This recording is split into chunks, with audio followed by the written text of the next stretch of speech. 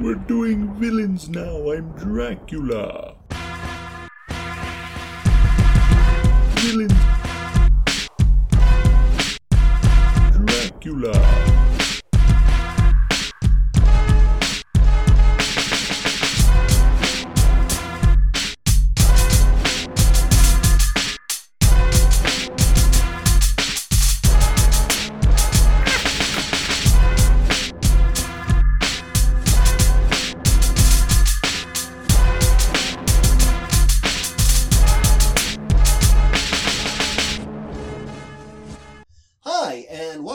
Golden Popcorn, an MTV Movie Awards podcast where we look at all the various films nominated for MTV Movie Awards in various categories and try and figure out who really should have won. I'm Kenny Sage, a foremost movie expert. And I'm Ben Craig, a foremost kissing expert. Wait, villainy expert. Man, I thought I had. You've gone so far without messing that up. Yeah. It's only been like a week and a bit since our last recording. I can go many months and remember, but I can't go a couple of days. Just it's a new job. It's throwing you off. Exactly. There's too much kissing going on. You're gonna have to quit. See you later. Yeah. Back to your old retail gig with the crazy hours. Anyways, we're here to talk about Best Villain 2010. How are you, Ben? I'm doing really, really well. I pretty much had to cram all these movies into the last couple of days, which is usually pretty typical. I actually watched Harry Potter at work today, just in another tab. It definitely is gonna. I think I'll get into it when we talk about it, but I think my next Harry Potter things, I want to try and really get into it and get invested. I want to fully immerse myself. Other than that, I'm a busy guy, but not too busy that I can't watch 5 movies at 2 times speed. Even though I've already seen a good chunk of these ones before. Yeah. Well, not getting too far into next week's territory, but arguably for next week, you only have to watch 15 minutes worth of Harry Potter. Yeah. Because that's how long the winner for that year is in the movie. Yeah. And it's all very concentrated. Yeah, this is a weird year. I guess I don't really keep track of it that much, but it feels like this week in particular, just a feeling I get is that there's a lot of villains that are kind of taking a back seat to other elements. I don't know if that's the case, or maybe we just got we got a decent chunk of movies last week or 2 weeks ago for when we did 2008. 1 week for us, 2 weeks for you guys maybe. Where we had No Country for Old Men and American Gangster and Sweeney Todd, where it felt like the villains were the character. And then to come into this week where the villains are more of an afterthought to the setting or the the world. Yeah. I mean, I can look at these villains and I think pretty much all of them I can go, yeah, no, that makes sense that it was nominated just based on my knowledge of the year, but yeah, with I think the exception of one of them really, and even the ones where the villains are kind of a big part of it, there's just there's a lot going on in those movies. Yeah, a lot going on. Yeah, but first we'll say the 2010 MTV Movie Awards were took place on June 6, 2010. Aziz Ansari hosted. Yeah. The nominees, voting began in March and ended in April, which is pretty early for them as a thing, which in recent years it seems that pretty much if a movie comes out before the end of April, it can kind of get in. Okay. A nice little technicality.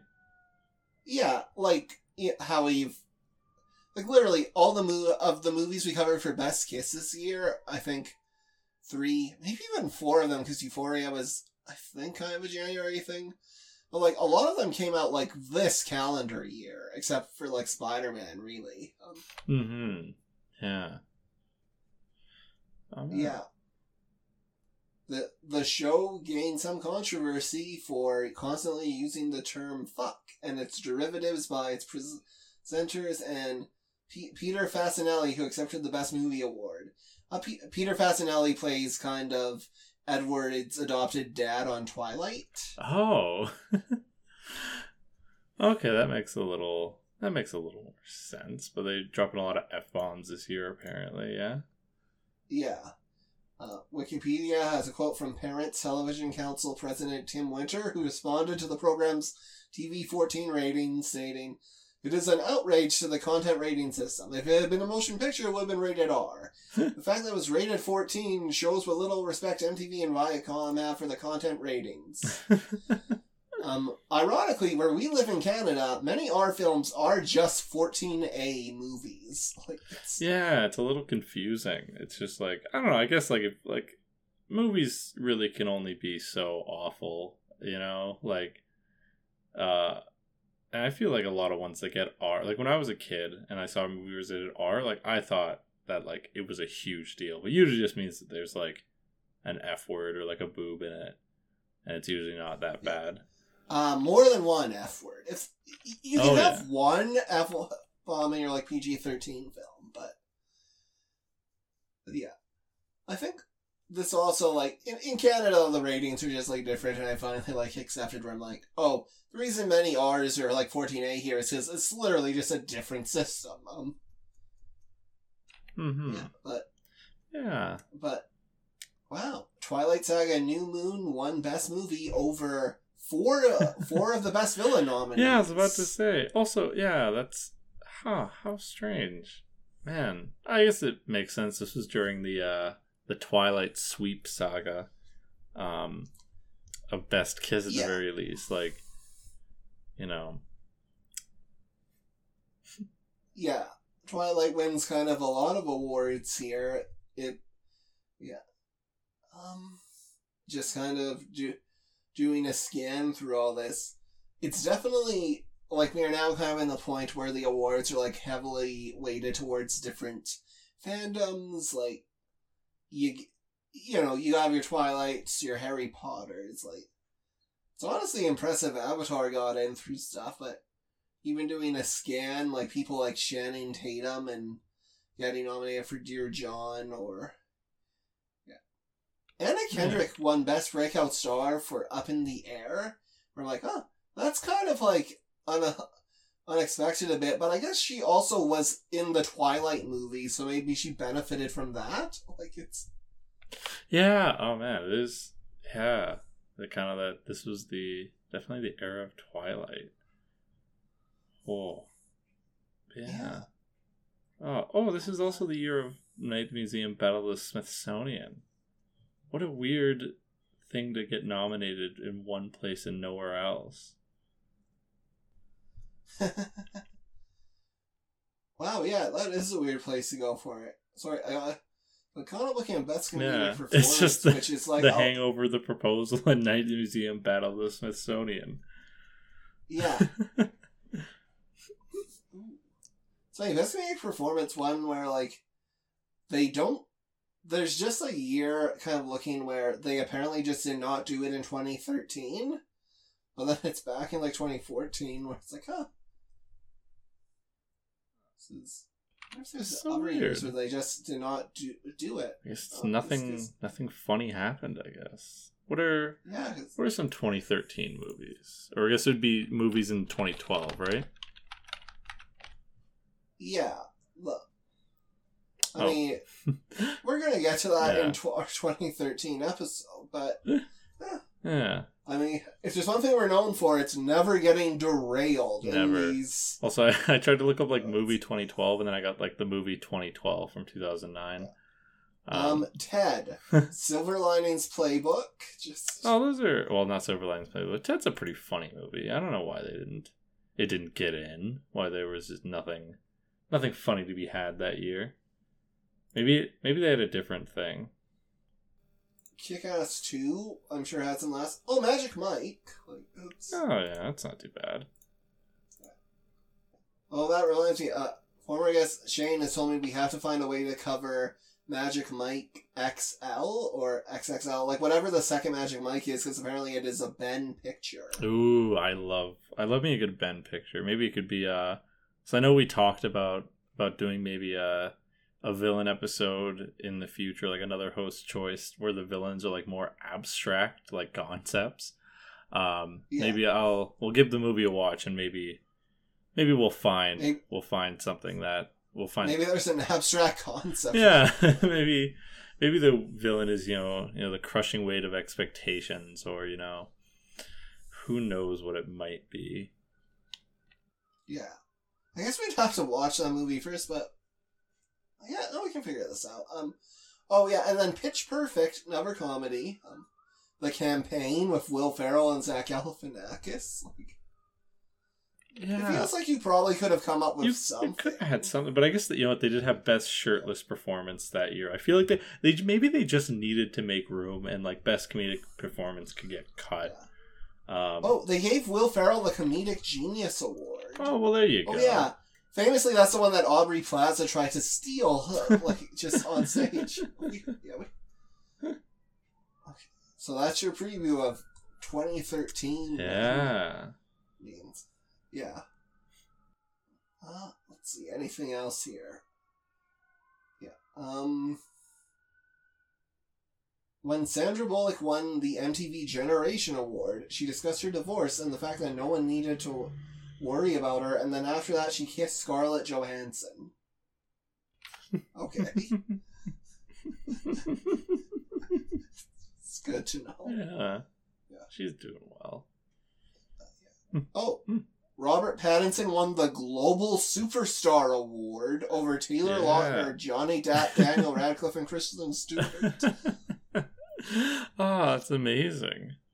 That feels like a one-off one day. I was trying to figure out Global Superstar. Yeah, cool. I guess this year it would have been Daniel Radcliffe for Harry Potter, Johnny Depp, I'm assuming, for Alice in Wonderland, and then everyone else for Twilight. But I guess everything they had up to that point though. That's weird. I don't know. I need to look into all of their things. Yeah. But for now, I think we can get into Best Villain. Yeah. So for Best Villain 2010, the nominees are Helena Bonham Carter, Alice in Wonderland, Ken Jeong, The Hangover, Stephen Lang, Avatar, Christoph Waltz, Inglourious Bastards, and the winner, Tom Felton, Harry Potter and the Half-Blood Prince. So I gotta say I had not watched this movie in like a very long time, like over 10 years, and honestly, maybe one of the better Harry Potter films. Oh man, yeah. This is, you know what? I'll give this movie credit. I feel like I'm not the biggest Harry Potter fan, and I'm less of a fan now that I've had to watch it so many times in so much close proximity. But you know what? This one is still like rather enjoyable. I think this is one of the last ones I actually saw in theaters, because I'll never forget like the scene when they're in like the big underground water place, and there's like a jump scare. Mainly because there was a jump scare, and that like really scared me. Yeah, but like, I would be lying if I said I'm not going through severe Potter fatigue with this list, which is why I feel like, you know what, for the next week, for just for Harry Potter, the Deathly Hallows Part 1, I'm just gonna try and sit down, get some popcorn, get some soda, and I'm just gonna try and sit down and enjoy this movie thoroughly and give it a fair shake. I know that, the way that God intended for people to watch movies is on their second monitor at work. But, I feel like I'd be remiss to say if that didn't dampen my experience of the Half-Blood Prince. But with that, I still rather enjoyed it. It was still super fun. I remember so many scenes from this movie just because of that one edit someone did where they turned into like they turned it into like a teen comedy trailer, and like put a bunch of like fun upbeat music to it, and like had a bunch of like scenes with like, you know, like music cuts and stuff like that. So like so many scenes in this movie that are just like plucked right out of that because that was such a memorable little edit someone made. Oh wow, I've never seen that, but I guess that makes sense. I remember this is the one where in publicity they're like, yeah, this is like a rom-com, and it is. I'll say part of the reason I like this is one of my issues with the Harry Potter movies is that I think the juice of those books is kind of the slice of life school stuff that unfortunately is always kind of what gets cut first when the movies get made, because they're very long books and you don't have room for everything. But the way Half-Blood Prince is structured, you kind of have to include a lot of like slice of life school stuff, because a good chunk of the plot is him trying to build up like trust with kind of Slughorn and then just getting into antics because of that. And then also it's the year where they're like, oh yeah, this is our big romance one, which is funny that this didn't get a Best Kiss nomination at all. Wait, did this one not get a Best Kiss nomination at all? No. Did we not? Oh wait, this might have been the Harry Potter that I watched in preparation to kind of fill the gaps. This was the one that didn't get it, wasn't it? Oh right, my gosh. Yeah. Order of the Phoenix gets nominated. Huh. And then, if you'll remember, Deathly Hallows Part 1 gets nominated for a kiss between, like, Ron's nightmare hallucinations of Harry and Hermione. Yeah, that one's... What a... Oh, man. I feel like it... And then this movie, which has, like, a sweet kiss, like, just gets snubbed. Like... Yeah, well, that's what made me think. I was like, well, A, I've seen this movie, and B, there's a kiss in it, so it must be on the list. Those are, like, the odds that it isn't are so few and far between. Oh man, yeah, no, like it's such a, I feel like Harry Potter, I feel like it's been so long since I've seen like the first 3 movies. It has been a criminal amount of time since I've just seen the first one, and I feel like I want to just like sit down and revisit these ones, so I feel like, you know, maybe that'll cure some of my Potter fatigue. You know, I wonder, you know, it might be crazy, but watching these movies in order, maybe not all in one sitting, but just in order, like once before I can never watch it again, might be a good idea. Yeah, that might go. I'll say, I remember I was a big fan of like these books and movies, and then I think it was 20 or... No, it had to have been like 2012, because yeah, all the movies were out by that point. But me and my friends, one May long weekend, did kind of a marathon of all of them. And by that I'm like, oh yeah, I got this out of my system for a while. And then it took me years to get back to some of those films. Like, pretty much until we started doing this podcast, I think, for most of them. But so yeah, sometimes you just need to kind of watch them all through in order and just get it out of your system. Yeah, no, exactly. Yeah. Yeah. That's right. Oh, sorry, go on. Yeah. Oh, yeah, I'm just saying, so the book version of this is kind of the only Harry Potter one where, well, because I did not start reading these books until around kind of the 4th one that was there, and then Order of Phoenix was like kind of a report card present for me, and then Half-Blood Prince was the one where I'm like, okay, I'm invested in this, like, this is it. And then, so me and kind of my best friend at the time made plans to, like, sleep over, and then we were going to go to, like, the bookstore and be part of the release party and just kind of get our copies there. And then our friend's mom, very shrewdly, just back for the time, like, figured out that kind of the Max convenience store, which was just down the road, was also going to have copies of the book, which they also were going to start selling at midnight. So, like, she sat us down, she's like, look, you can go to this, like, thing, and you're gonna have to stand in line a long time, and there's gonna be all this, like, nonsense to get to the books. Or, we can stay here, you can do whatever you want until, like, close to midnight, then we'll just drive down to this convenience store, and you can get these books and have them way quicker than anyone else at that party. And we're like, yeah, no, that makes sense, let's do it. So, So it's one where I'm like, oh yeah, I was there for the midnight release of Half-Blood Prince, but also it's just we ran into like a convenience store at midnight. The guy's like, yeah, I know, here's your books. Like, so I guess life hack for if you live near a convenience store that also sells books for some reason. Don't forget that one. Yeah. In retrospect, I'm like, why was like the convenience store selling Harry Potter books? But I'm like, I guess it was like just that big a deal at the time. Yeah.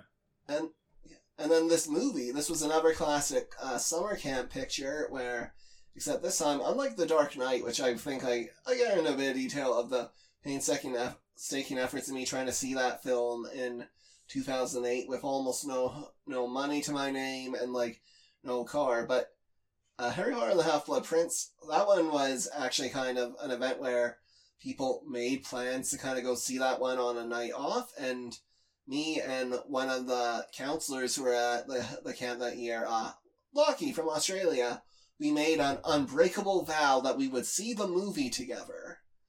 So the plan was kind of made around that, but then somehow, or for practical reasons, I wound up kind of in a car with other friends of mine, but it was like basically one person who was a big Harry Potter fan, but a fan in a way where she's like, this movie's going to be bad because it's going to like deviate from the book so much.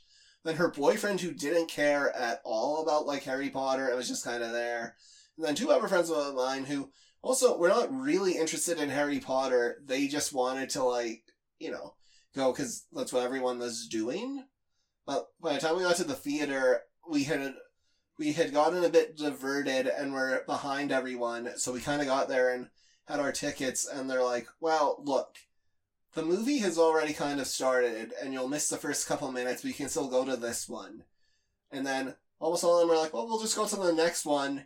And me just wanting to, like, because, you look at the vibes of that, and they were all my friends. I'm like, I don't want to see this movie with these people. So I'm like, I'll miss the first couple minutes. It's fine. And literally all they would have missed was just the bridge destruction.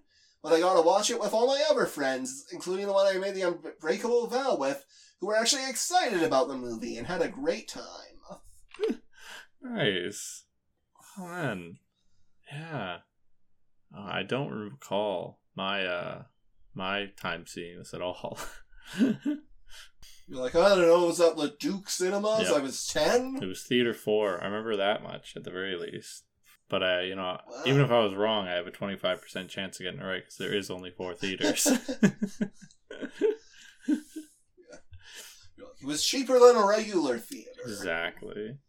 My dad was probably there. Oh, yeah. No, I don't have a super big connection to these movies. There are some things though, like that. Some things that I always enjoy about it is that I always realize that no matter how many times I watch these, I always really enjoy Dumbledore just as a character in general. I don't think that's I understand that's maybe a hot take. I know he's one of the lesser popular characters in the Harry Potter but I really like Dumbledore. I think he's neat. He's just, I don't know. It's just like, it's one of those things where it's not like super in depth. He's just sort of like an old mentor, but he just, I don't know, he does a good job. Isn't there like a thing where like he's like a different actor like a couple of times? Like he's been recasted a couple times? Yeah, so what originally happened with Dumbledore was, for the first 2 movies, he is played by Richard Harris, and then Richard Harris passed away, so he was unable to kind of play the role, so they recast as Michael Gambon, who was kind of younger, and then honestly probably more capable of doing the, like, physical stuff that Dumbledore is increasingly called upon to do. Mostly in this movie, but the last one as well. Okay, that makes sense. Yeah. Yeah. And then the other big thing with Dumbledore for this is famously the film because this was the first movie to come out after the books had ended, and in the run up to this is where J.K. Rowling gives an interview where she's like, yeah, no, Dumbledore's gay. They like had a big scene where he was going on about his past loves, and I crossed it out and I wrote, he's gay.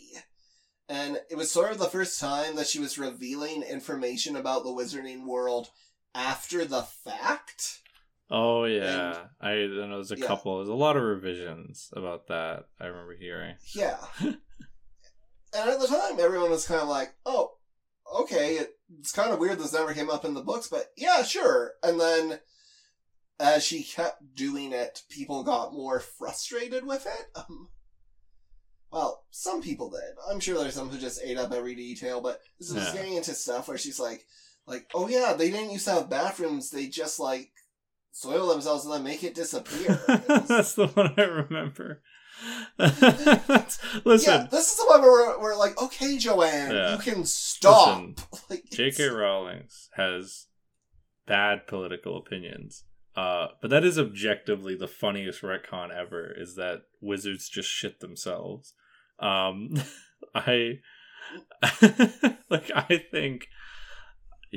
think that is a good, I think any, lead creator of something, has the right, nay, the duty to ruin it every single time. Because, like, at the end of the day, it's like, it's all fiction. Like, it's all just, like, things they made up anyway.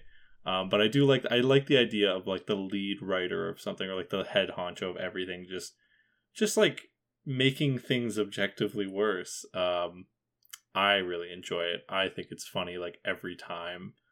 Like, I'm very much I'm a big proponent of, let directors and let, like, people like that do whatever they want, because it's either going to be magnificent or it's going to be so awful it's amazing. And the worst stuff is the stuff in the middle, probably. I don't even know if that's true. But, like, yeah, like, I'm never opposed to that. Stuff like that is how you get that, I think George Lucas's son is, like, a Jedi in the prequels, and he just looks very funny. He just has, like a rat tail. Well, yeah, they could have long hair. Yeah, exactly. Oh, yeah. Oh, that's interesting. So this would be the movie.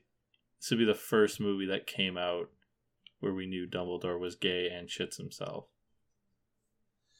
I mean, like, to clear this up, by the time of Harry Potter, they had plumbing. Literally, the whole second book, a big set piece involves, like, a secret lair that's accessed through, like, toilets. Like, it's... But Dumbledore's old, though. Like, he must have been around for that era. Also, yeah, that's another thing I like about this movie, seeing kind of, like, younger Dumbledore, and, like, his little shorter hair and, like, a neat little outfit. I just really like that. I think it's cute. I don't know, I'm like, that doesn't look like Jude Law. Just... Oh, come on. Yeah. But no, all the flashback stuff is good. But I'll say, Tom Felton, it's funny because it does make sense as a villain nomination, because this is the movie where they kind of go in on, okay, Draco Malfoy, like, even the book has, like, that scene that's set up where it's like, okay, Snape is bad, Draco is, like, bad, or, like, Draco's bad and Snape is supposed to, like, help him with something, he's up to no good, but even the book, like, can barely sort of commit to it, where it's more like, he's a villain, but he's, like, a tortured villain. Like, he doesn't want to, like, try and kill Dumbledore, but it's like, it makes more sense as a nomination and a win than when he wins again the following year. But it is one where you're like, how much of a villain is Draco really here? Yeah, so, like, I guess, like, in the books is, like, Draco Malfoy is played a little bit more sympathetically, I assume, or just, like, given books, I feel like every character gets a little more fleshing out. I mean, he is roughly the same. Oh. Yeah, no, it's roughly the same where, like, he still breaks his nose, he's still, like, but then you still get those hints of, Wait, I forget. Does the movie have like Moaning Myrtle going, "Oh yeah, he's crying in the bathroom"? Like, I don't recall, honestly. I would assume so. I think so. That feels that feels like a recollection.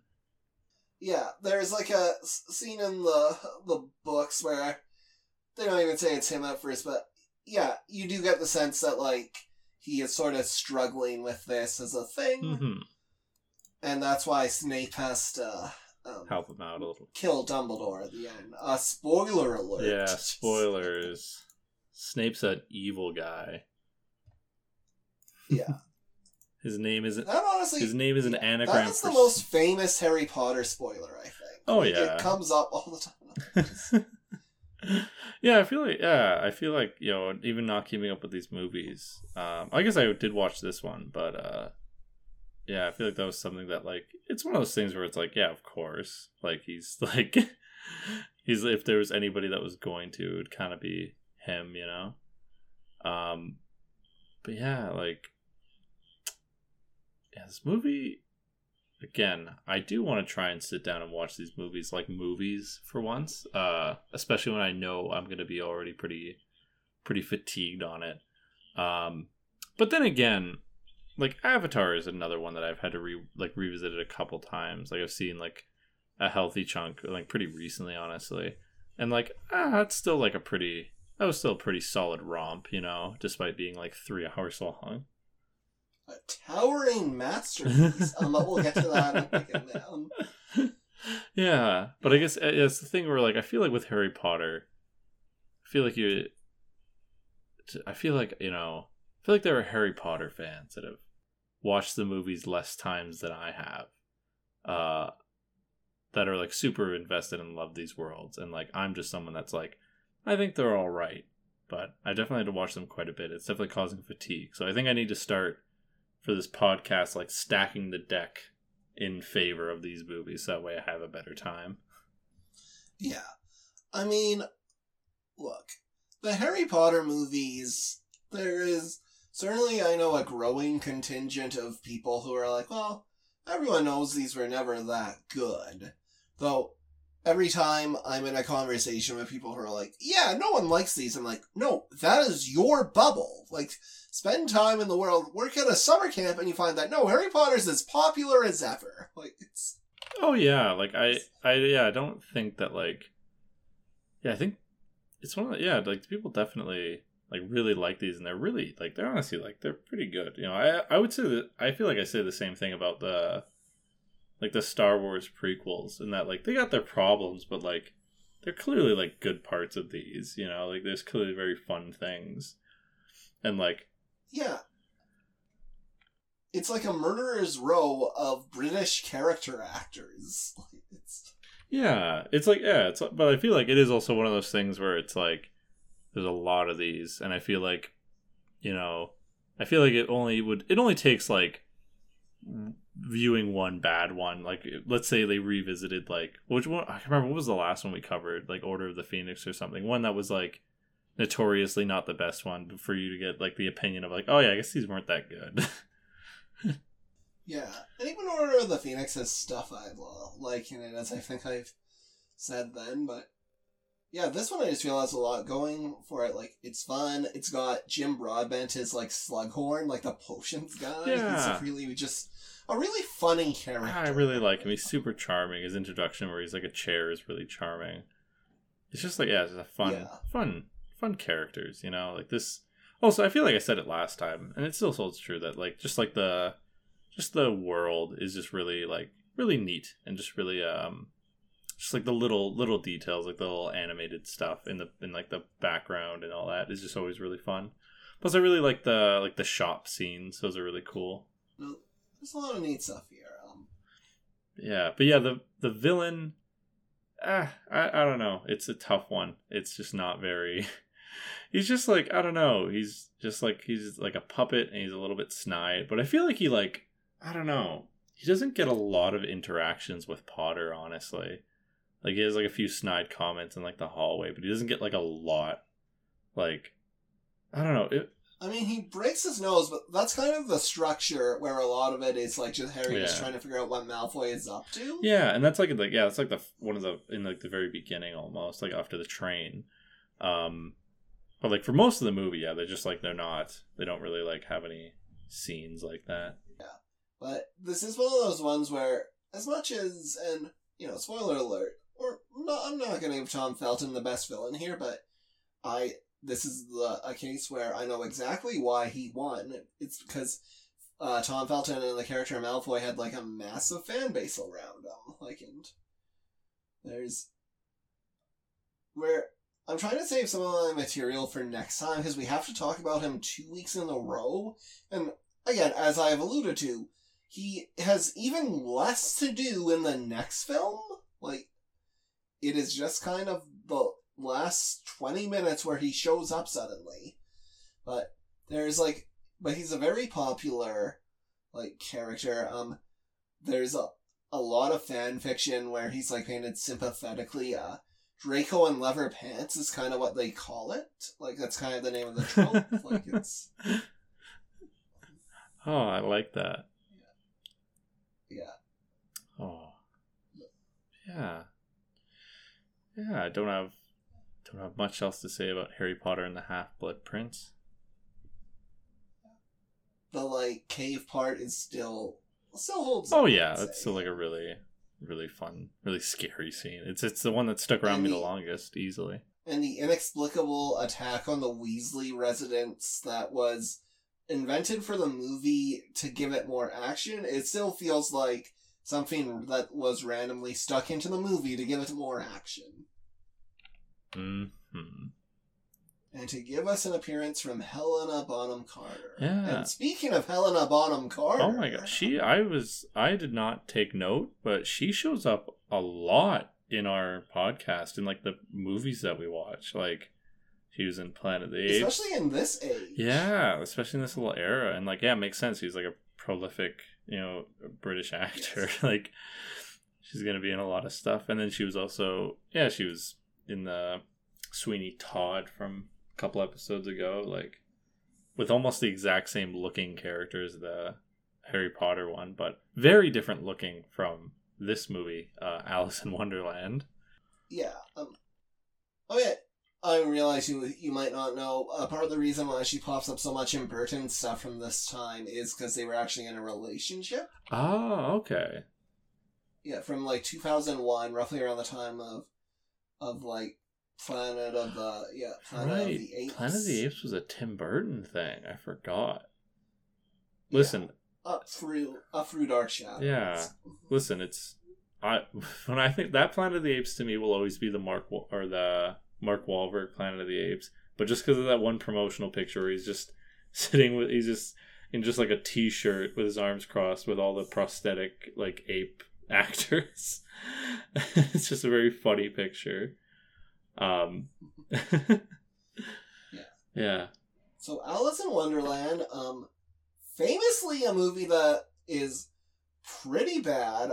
I had never seen it, but a lot of people I know had always hyped it up to me as this just real disaster of a thing. And then I watched it and I'm like, oh, I don't think it's a disaster. I don't know. Did you like it? Yeah, I would say I liked it. But here's the thing. It's this. Oh no, I guess I have seen this movie before. This movie I've not seen in a very, very long time. And I don't think I've ever actively watched it. So that and Inglourious Bastards were these are kind of my two pseudo new viewings this week.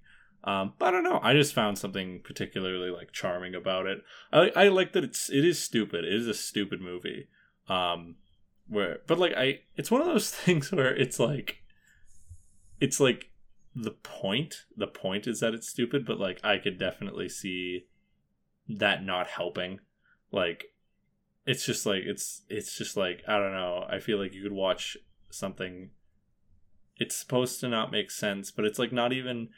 It's weird. It is weird that it is kind of a failure on two fronts a little bit, where it's a kind of confusing, sporadic movie where just things happen for no reason, and there's just a lot of fipping by stuff, but it's not quite as like surreal and dreamlike as I think it wanted to be. It just feels like a poorly like structured movie. This is the movie where I think famously it's like from the twisted mind of Tim Burton, Alice in Wonderland, and it's an early live action remake, but it's kind of a sequel. Yeah, I think it is trying to be a sequel to like the original one, which I've never seen the original one.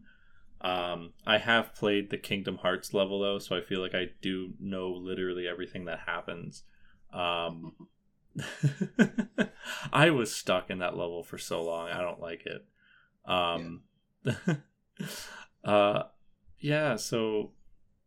It is somewhat of a sequel. I'm not sure in the original if there is a Jabberwocky? Is there like a thing to slay in the original? No. So the Jabberwock is actually adapted from a different kind of like carol poem.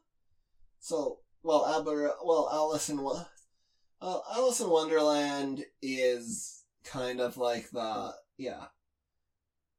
it's like Lewis Carroll, he wrote a couple books with Alice and things, and then also did sort of a lot of poems. A famous one involving sort of the Jabberwocky, which, then kind of gets adapted into here as this dragon. Okay. Yeah, I guess that's a compliment I can serve the movie. I like the dragon. I think it looks cool. I like dragons that breathe lightning instead of fire. Those are always just way more interesting and looks neato. I don't like... Oh, sorry, go on. Oh no. Yeah, you can go on. You don't like... I don't like all the growing and shrinking in this movie. It happens too many times. Just pick a size, you know? I was shocked by how long the film commits to her just being like certain sizes. I guess that is kind of neat. I like that. So Helena has like a CGI head ish, somewhat in a way. Somewhat. And well, I mean, it's like clearly like her face, like making expressions, and it's just like blown up, like it's like made bigger. Whereas like her henchman has a CGI body, which looks so weird. It's just so... it was alluring. It wasn't off-putting. I didn't dislike it. It was just very, very strange to look at. That like the henchman with like the heart eye patch has like... One thing is a really long body, very long proportions, but it's like, it's a CGI body. Like it's a fake body. And it just looks... It looks... I don't know. I feel like I've been... I've been a little bit... what's his name? I've been Zemeckis pilled on CGI. I want to see it everywhere now, and I want it to look bad too. I want it to, well, not bad, but I want it to know it's CGI. It's alluring looking, to say the least. Funnily enough, the guy who plays sort of the Knave of Hearts, her like henchman, is Crispin Glover, who was Grendel in Beowulf. Oh my gosh, I didn't even know that. Yeah. Oh. I was like, I was in Beowulf last week, but I'm like, no, wait. 2009 is between that one, but we recorded it way before we recorded 2008. So. Oh, yeah, that feels like ages ago. Oh, my gosh. But yeah, oh, sorry, go on. Yeah. So, what did you think of the Fuddenwacken? That's the dance, right? Yes. It needed to be a little longer. It needed to be... There needed to be no music, or it needed to be like anticlimactic. It needed to be something that it wasn't. It was not what it should have been. Looked goofy, funny music, but like, I feel like it's something they played up to a lot. This movie's weird because it's not that weird. It's like kind of like lol random weird, but not like surreal weird. There's like an episode of Family Guy, and I knew you were going to just bring up Family Guy. I don't know what you're talking about. He's like, there's an episode. I'm like, if he says Family Guy, listen. So it's like, it was like a big event, and it's not a very good episode. But it was like a big event where it's like, here's an wait. So I think they've done this twice. So it's not the more famous version of it, which is weird that there's two of these and one of them is more famous. But it's like there's going to be no cutaways this episode. So there's two of those. One where Brian and Stewie are locked in a safe, and then one where there's like a storm. So the one where there's a storm and there's no cutaways, Brian the dog, I think he goes on like an LSD trip.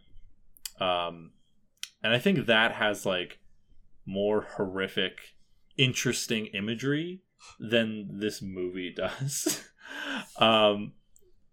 Or, you know what? Actually, never mind. This movie's imagery is not that bad. But this movie's like concepts. Like, I don't know. Like I feel like I'm dogging on this movie that I actually enjoyed rather thoroughly. This was like a fun time. It also helps that it's I think one of the shortest on the list. So like it wasn't a super long movie. But like it's just like in the scene where like every character's like supposed to be like mad, like supposed to be crazy, but like, it's just the most like it's just they're just saying random things. It's just like not I don't know. It just doesn't seem genuine. It's just like this is how you stereotypically write people that are crazy. They would just say something random. And it's just like not very entertaining. Yeah. The thing with Tim Burton is in the early part of his career, he gets such a reputation for being like this weird guy. And then all of a sudden, it just feels like he's kind of tired of doing that thing, but he knows it's what's expected of him. So he just kind of keeps doing stuff like this, and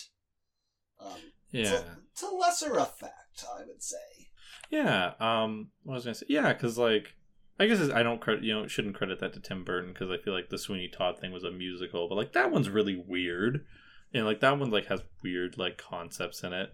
What was I gonna say? It's something else. Oh, it's completely escaping me.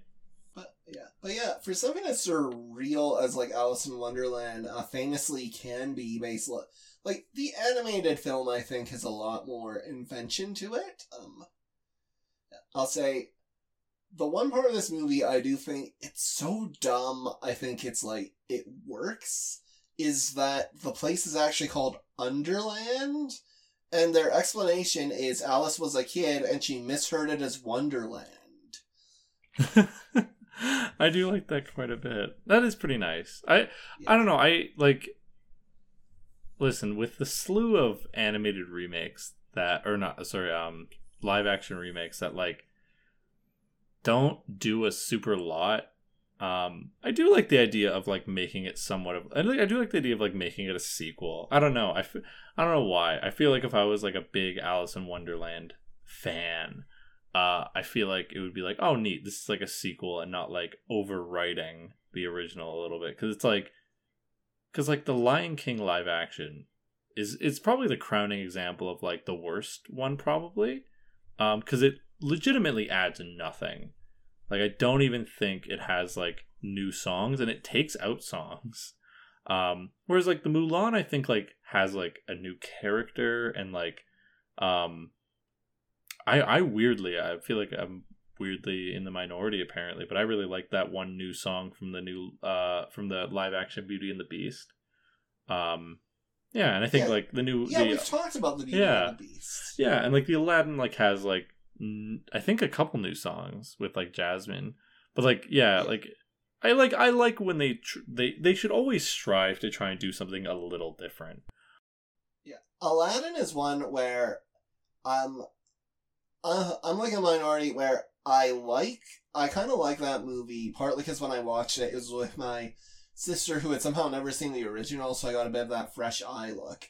But I think most of the musical sequences are like bad, and the new song, which is part of the thing with a remake is, remake it but add something girl boss in it. Like, this film has it a little with the idea of, okay, she's not gonna get married, she's gonna become the apprentice for this guy's, like, trade route. Like, they feel so obligated to kind of correct their, like, you know, the kind of subtle and sometimes not so subtle sexism of past Disney movies that it kind of goes in another extreme, and but the Aladdin song, which is like, it's called Speechless, and it's a point where like, it's Jafar taking power and like it's going, I will not go speechless. But the thing that's always kind of like gone me on that song is the choreography of it is weirdly similar to a big kind of climactic song from the Disney Channel original movie Zombies, which Zombies is a movie where the premise is basically that in the 60s there was like some meteor that turned a lot of people into zombies, but they developed controllers that could kind of control them, and now they sort of live in a walled off section of the city, and but now these zombies had kids, and these kids are going to try going to normal high school, and it's kind of about this cheerleader girl who's like kind of normal, but she has like shocking white hair that's kept under a wig, and she sort of befriends the zombie boys, and the climax of that is that basically the antagonistic male cheerleader character kind of tampers with their collars during the big football game and makes it look like they're dangerous. But she has a big song called Stand, which similarly is a thing about, I'm going to make a stand, I'm going to make my voice heard. And it is shockingly similar in choreography to Aladdin a couple years later. So my thing's always been, Aladdin kind of ripped off a decom. Like, yeah. Oh man, that's so strange. Yeah. I will say, Helena Bonham Carter, to get back on topic, I would say she's one of the better parts of this movie. Yeah, no, I really do. The thing is that, like, it's really weird that, like, this movie has, like, really, like, charming elements that are really funny. Like, I don't know. I thought it was, as much as I like dogging it a little bit, I think it's really charming. One of my favorite things in it, I don't know, it must be supposed to be funny, but like the dog that has like a wife and kids, and like he's in like 3 scenes and 2 of them is him telling someone that I have a wife and kids. That's just really funny. That's just a really funny thing. I like, I don't know. Same with just like in Narnia, I really like the talking CGI animals. I feel like they're really funny to me. Yeah, and like I feel like the Queen is like, it's like a pretty decent like force. I like how she like, I like the joke. I like that she's from Umbridge. That's a good one. That's not a bad one. Yeah. I like there's that really good scene in the beginning with the with the frog that ate the little pastry. I don't know. It's just this movie's got some charm if it could only be like channeled a little better. Yeah. Yeah, like this is a movie.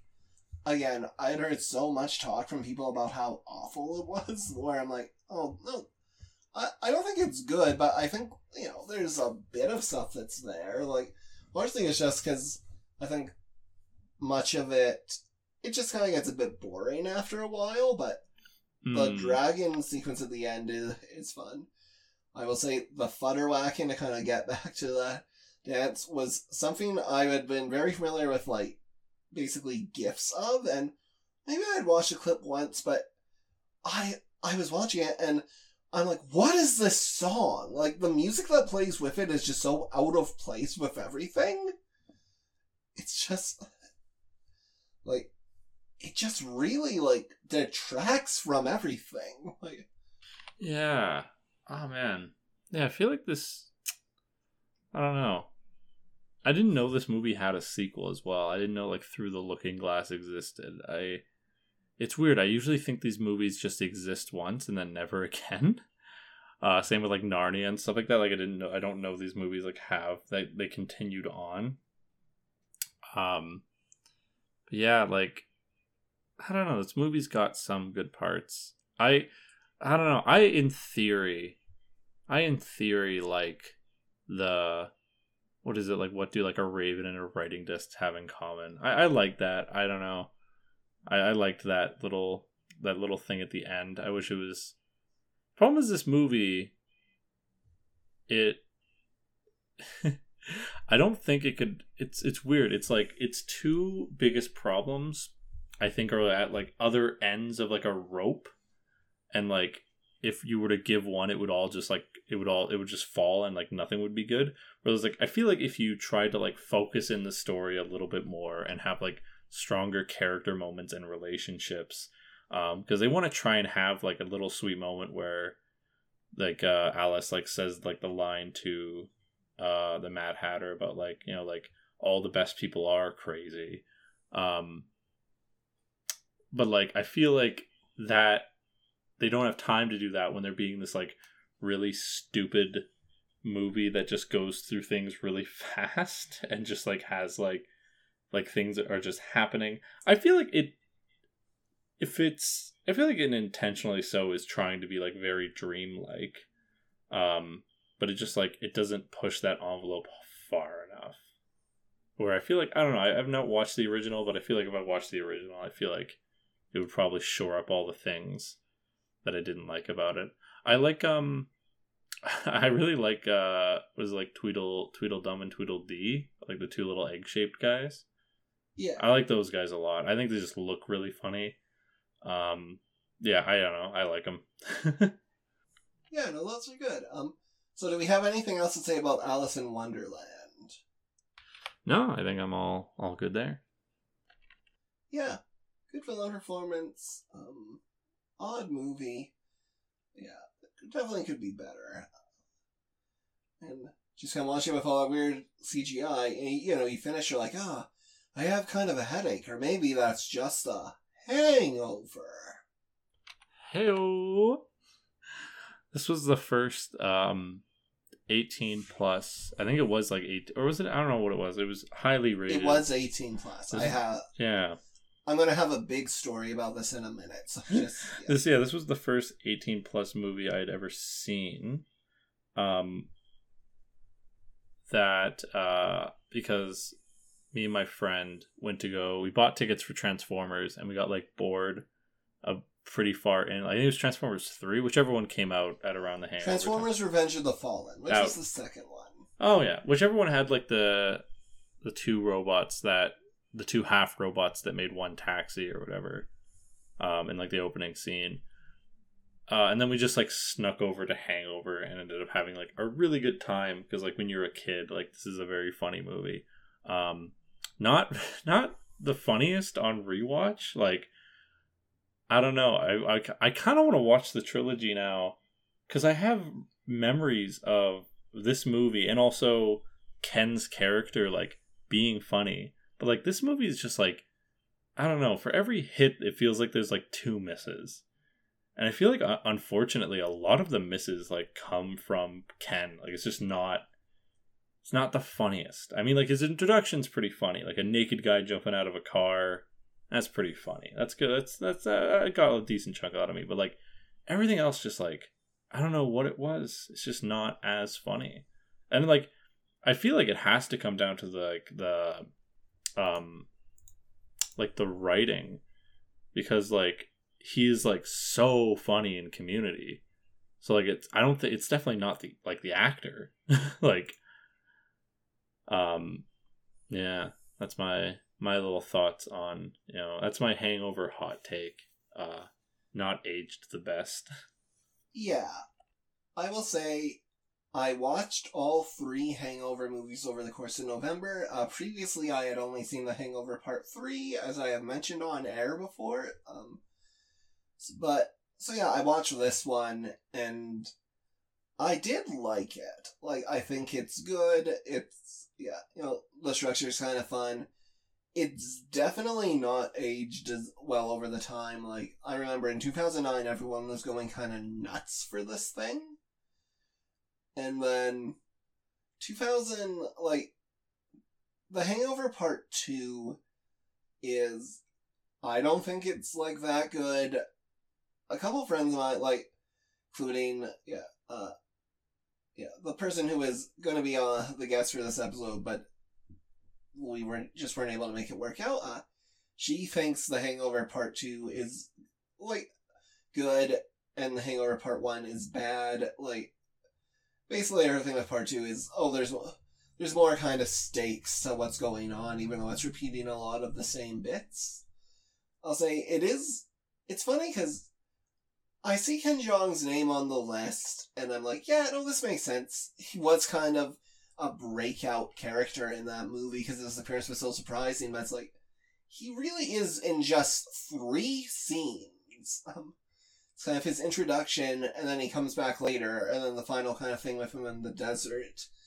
And then each Hangover movie sort of increasingly builds up his part. Like, 2 still takes him out of it for a lot of it, but he is kind of the main thrust of Hangover Part 3, which is genuinely a great film that I think is so funny and so good, and is a really funny spoof of, here's the epic conclusion of the trilogy that brings all the threads together. Because it's bringing threads together from the first 2 Hangover movies, which is, like, inherently a nonsensical task. It's one of those things where, like, I remember going into this being like, oh yeah, you know, I haven't seen this in a while, it's probably going to be really funny, and it's like, oh man, he's not in it a lot, and B, it's like, the scene he is in it, it's just like, they don't give him a lot to work with. Like, they're very short, they're pretty snappy. And yeah, I feel like, because I also have not seen the second one, I've only seen the third one as well, like 1 and 3. And I feel like a lot of my, like, you know, my memories of him being funny are probably from the third one. Yeah. Yeah. The third one he gets more to do, yeah. I'll say, also, I prefer this to the second one, because, I mean, all of these movies have their issues. The second one is definitely, like, a bit more transphobic in ways than, well, the third one also is kind of like, one of the very last jokes it kind of goes out on is Ed Helm's character suddenly waking up with, like, boobs, which is kind of an issue. But the second one is him having, like, kind of an encounter with a trans woman in Thailand that is not treated very gracefully. Yeah, no, these movies, I don't, not the best. Yeah. What was I gonna say? Yeah, no, I think a note I made that was, like, probably, like, the most, like, probably most succinct thing I could say about it was that, like, I think the funniest part of the movie, and the movie that, like, I think maybe Chug of the Hearts, was just, like, the wedding singer at the end. I think, like, that was probably, like that was probably my favorite scene. Yeah, it's just, like, it's weird. I feel like I remember these movies, there being more, like, I feel like all my Hangover memories must just be from the third one, because, like, I remember it being, like, way funnier and way more, like, grandiose. But yeah, no, like, it really does, like, it's not as crazy of a romp as I remember. It must just be the third one. Yeah, it's funny. Most of the stuff that I believe got it kind of rated 18A here is from, like, the credit sequence at the end of them looking for the pictures with all the boobs. Oh yeah, and also Carrot Top shows up, which that doesn't. He is, yeah. It's just a man. Carrot Top is weird because when I was a kid, I knew him as, like, he's like the prop comic. And when you were an adult, you knew him for something else? I knew him as the guy that looks very strange. And is, like, really, like, clearly roided out. Which is, like, a weird thing to be. I also remember he was on an episode of Gene Simmons' Family Jewels, where they made like a bar, like prison cell bars out of vibrators.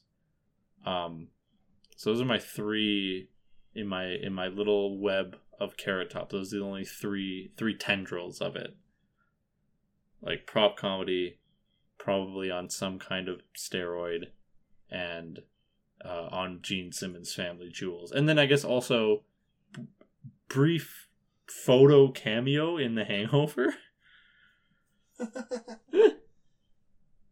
Like, never, Yeah. doesn't show up in the movie at all, just, like, in pictures in the end. Yeah, it's just such a funny thing to just stick in the end of your movie. Yeah, I wonder, is Carrot Top, like, is he a Vegas performer? Is he like I Celine believe Dion? he is. He must be. It must just be like a little thing for the fans, you know, right before Zach Galifianakis getting a blowjob from some lady. It feels like there must have been, I don't know about like a lot of work, but like I feel like it feels like a lot of effort for post credit, or not, like for like credit photo montage, you know, because it feels like it's just like a lot. I guess that's like supposed to be like the night they had that we never saw, you know. Yeah. Okay, Oh. since 2005, Carrot Top has headlined at MGM Resorts International Properties in Las Vegas. He has a residency comedy show at the Luxor Hotel since November 22nd, 2005, and performs various comedy engagements when his show is not playing. Maybe one day we'll get an Elvis style movie about him and the evil person that ruined his life. If Tom Hanks is not nominated next year. Oh my gosh. Well, there you go. That could be if not, we could definitely pick that for host choice, where the real villain is you for loving Elvis too much. That is my favorite part about that movie. That you watch this guy for like 2 hours, like ruin and be such a bad person to Elvis and be genuinely evil, and then for him narrating to go like, this is actually kind of your fault, not mine. My favorite part is how you convinced yourself it wasn't Tom Hanks. Yeah, after being like, oh, it's Tom Hanks. Yeah. And then when I was like, when we saw Lightyear the next day, and I was using the Watchmen after I walk out, and you're like, I was looking at that poster, and that was Tom Hanks. I'm like, yes. Like, yeah, the weird thing is that initially I knew it was Tom Hanks, and then as the movie went on, I was like, there's no way. This must be like Ian Hanks or something, like his brother. Like there's no way it's him. But yeah. All right. I don't know. So here's my story about why I didn't see The Hangover in theaters. Oh wait, did you have anything more? Or just no, I just I don't know if I've ever brought up on this podcast Ian Hanks, Tom Hanks' brother, who, like, if there was a brief time, I don't know how long, there was a time where if there was ever a video game tie-in to one of like Tom Hanks's movies, Ian Hanks would voice the Tom Hanks character. So like he voiced it in his like... name is Jim. Is it not Ian Hanks? Is it Jim Hanks? Jim Hanks is the one who does his thing. Ian is like your friend. Are you thinking that like... I could have sworn his name was Ian Hanks. I don't know. It's Jim Hanks. Oh my gosh, it is. Whoops. I don't know why I thought his name was Ian. It's not because he's my friend. I just genuinely... Where did I hear that? I have no clue why it was stuck in my head as Ian Hanks. But yeah, I guess Jim Hanks. So as established, in the summer of 2009, I was working at this camp. And basically, it was late June, and we had come up there for staff training, and I believe we were mostly done with everything. So we had a free day, and we're like, hey, yeah, let's go to the movies, and let's go into Calgary, and let's go see The Hangover. Like, it's big, it's tearing it up the charts. So a bunch of us decided, yeah, we'll go into town, and some people were going to see The Hangover, and the people who didn't want to see The Hangover, they're like, well, we'll find something else. So at the time I am 16, and basically everyone else there is an adult, or well, at least over the age of 18. So the film is like 18A. So it becomes a thing where they're like, look, Kenny, you're a minor. We do kind of have to run it through with like Lisa, who was our boss at the time. So we bring it up with Lisa. We're like, hey, we're gonna go see this movie. It's 18A. Can Kenny go? And she's like, well, you know, if you call his parents and get kind of permission to take him. And a lot of the people they were with were people I knew for a long time, who knew my parents for a long time. So they absolutely were going to go, yeah, he can go. She's like, then you can see it, but, Then she's like, maybe I need to talk with, like, my boss. Because the structure of the camp was, there was kind of Lisa, who was sort of overseeing the program, and then other camp stuff was overseen by this other guy, Larry, who we barely ever saw. But he likes to show up at the beginning of camps and make us all sing the song "The Battle Belongs to the Lord," because it was a pretty Christian camp. Or maybe she didn't say, "Oh, I'm going to talk to like Larry about it," but we had a feeling that there was a chance that she could change her mind. So, we kind of had a thing where like, okay, we'll get the tickets, and then if she calls, we're like, well, too late. But then, kind of in the meantime, she didn't tell Larry, but like she had let it like kind of slip to her fiance, who was the maintenance person at camp, and he had seen Larry, and Larry's like, "Oh, where was all like the Saturday?" And like, well, they went into town to like see something like The Hangover, and Larry had just been listening to whatever Christian radio thing that was just kind of going off on The Hangover, and he's like, "Well, it's like that's not the best, but I guess as long as Kenny's not there, because Kenny's young, right?" And then it's like, "Oh yeah," and they're like, "Yeah, no, Kenny should not be seeing that." So sure enough, you got to a thing where, they got the call, and then they're like, "No, it's like Kenny absolutely can't see The Hangover. Like he's in our care. He's a minor." And eventually, I was like, "Okay." And my friend Jeff, to his credit, because I believe he was going to see The Hangover, and he volunteered to not see it, and instead he's like, "Yeah, no, we'll see something else. We'll see The Taking of Pelham 1, 2, 3, which is a remake of kind of a movie from the 70s that I would argue was probably worse for me to see than The Hangover. It's pretty violent, very action-packed, and has John Travolta saying, among other like profanities in the movie, but like, "Lick my bunghole motherfucker." But it was rated 14A, and The Hangover was 18A. So that was the film I saw. And Taking of Pelham 1, 2, 3 went on to be one of my favorite films, so it all kind of worked out.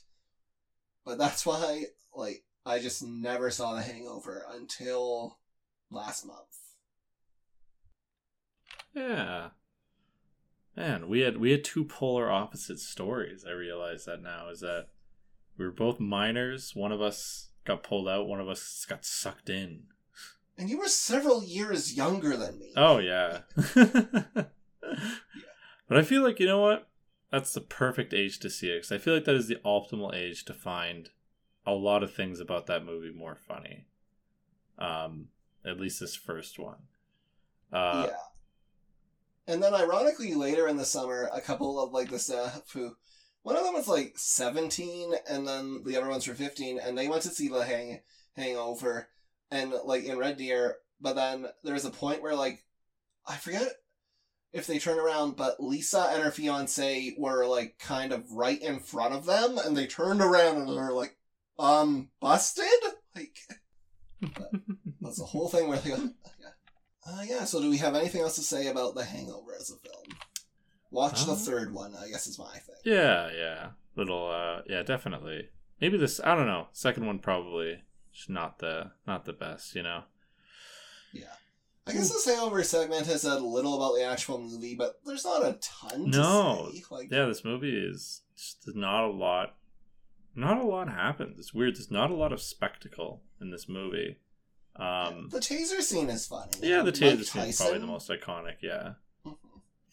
Yeah. This film contributes to kind of the imagery rehabilitation of Mike Tyson, which, considering some of the allegations against him, maybe not the best thing, but this movie did, doing it, or either this one or the second one did kind of convince him to stop drinking and turn his life around a bit, so that's nice. Yeah. That ain't too bad. Yeah. But with that, we can probably move on to, the next film. We'll say toodaloo motherfuckers to The Hangover for now, and go on to Avatar. Great. Yeah. Oh, man. Yeah. How recently did you watch this one? Isn't the Way of Water's coming out in a couple days, isn't it? I am seeing it Thursday. Hey. I'm like, tomorrow. I'm like, no, Thursday, but I am so excited. Did you rewatch this one recently to prep for the sequel? Yeah, so as I believe comes up on mic when I implore you to see this in theaters if you can, and then you just did not because you were like busy with all that other stuff. But yeah, so Avatar was, I think it got taken off of Disney Plus. Like, that's kind of my understanding, that it was sort of removed when they put it back in theaters for a couple weeks, but I don't know how accurate that is. But yeah, in September, to sort of build up excitement for the new film, and also my understanding is, like, The Way of Water is very much a movie where you have to see the original in order to understand a lot of what's going on. But basically, in order to to get that in mind and to set some things up, because obviously this movie came out in 2009. Oh, Google says it's still on Disney Plus. Okay. But this film was re-released in theaters. As I believe I said the last time we talked about Avatar, I declined to see this movie in theaters because in my little, like, by this point, I was still 16, but almost 17. And in my mind, when everyone's like, yeah, the story's not the best, but, you know, the effects. And I'm like, well, if the story's not the best, like, if this movie is gonna be worse not in theaters, then it can't be that good a movie, because I was dumb.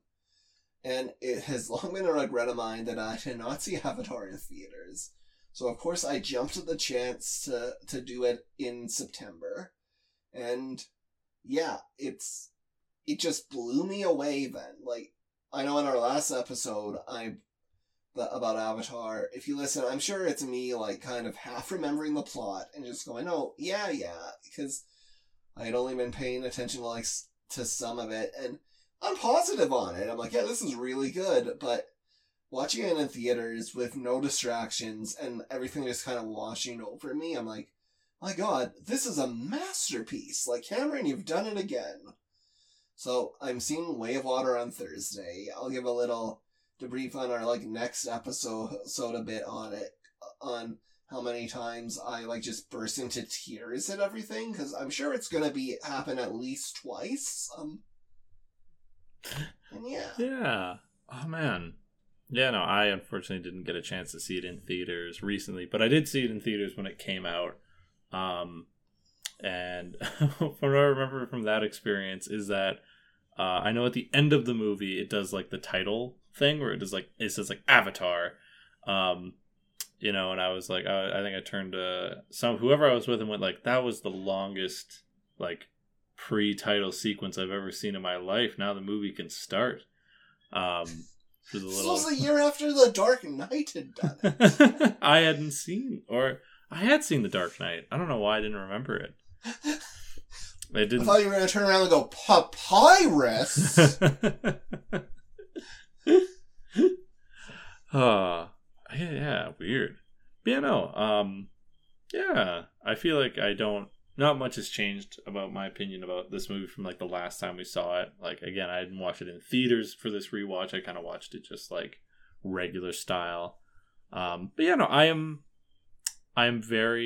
I'll always be impressed. And lucky for me, it happens more often than not that, like, we get a movie that's super long, but it's, like, pretty captivating. Like, this doesn't feel like a 3-hour movie. Like, it definitely, like, pushes you along, like, really nicely. And it's just, yeah, it is at least half an hour shorter than the next one. So. Yeah.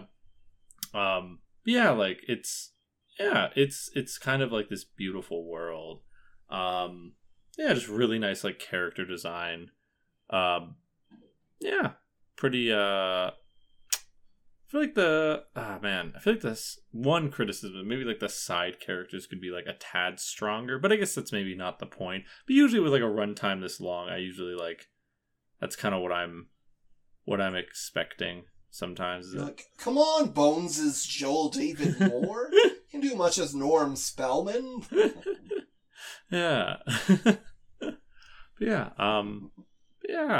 I guess, the villain in this is, like, very simple, but, like, pretty fun. It's kind of what you want in this kind of movies that you want like a big kind of, you know, not like a meathead, but like a big just like war machine type, you know, character. Not like War Machine from Marvel, but like a machine for war. Yeah, he's just kind of, you know, again, kind of him. I have the same feelings about him as that I do with the Alice in Wonderland movie in general. Is that I wish I feel like they could get away with pushing it a little farther to make him a little more entertaining. But I feel like he does get like maximum unhinged by the end, and I feel like I can appreciate that. Have you heard he's coming back in The Way of Water? Oh, that's amazing. I hope so. Yeah. So here's what they're doing. Basically, the idea with it is they're introducing a different type of avatar called recombinants, which are basically they make avatar bodies and then put in the minds and personalities of dead soldiers. So he's going to be back in like a red avatar body with like his memories. Oh man, this movie's gonna be just like Venom 2: Let There Be Carnage. There's gonna be a red one.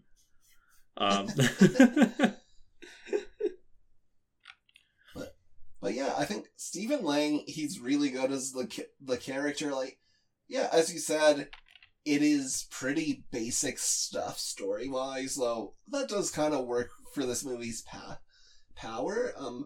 But I'll say one thing that is impressive about this film is it is incredibly cynical about humanity for like a 2009 blockbuster. Like, almost every human character sucks.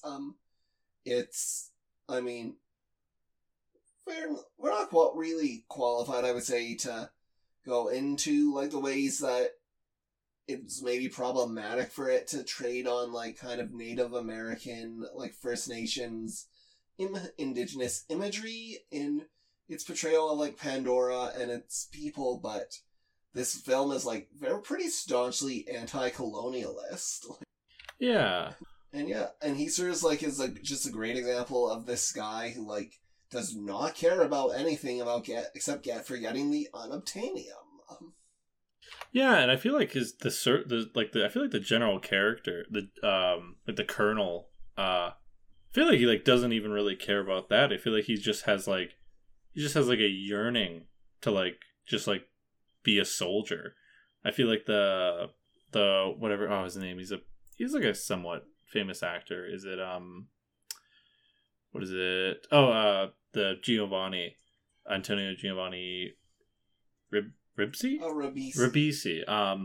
Yeah, like I feel like he's more like we gotta get this thing, but I feel like the Stephen Lang character is just kind of like whatever excuse he can get to put on the big mech suit and shoot the big gun.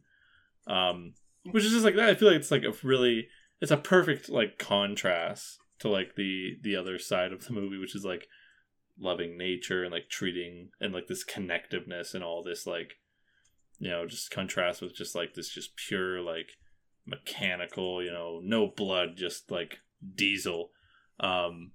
Just like really fun. I'm hopefully I get a chance to see the movie because I can see him back in a red one.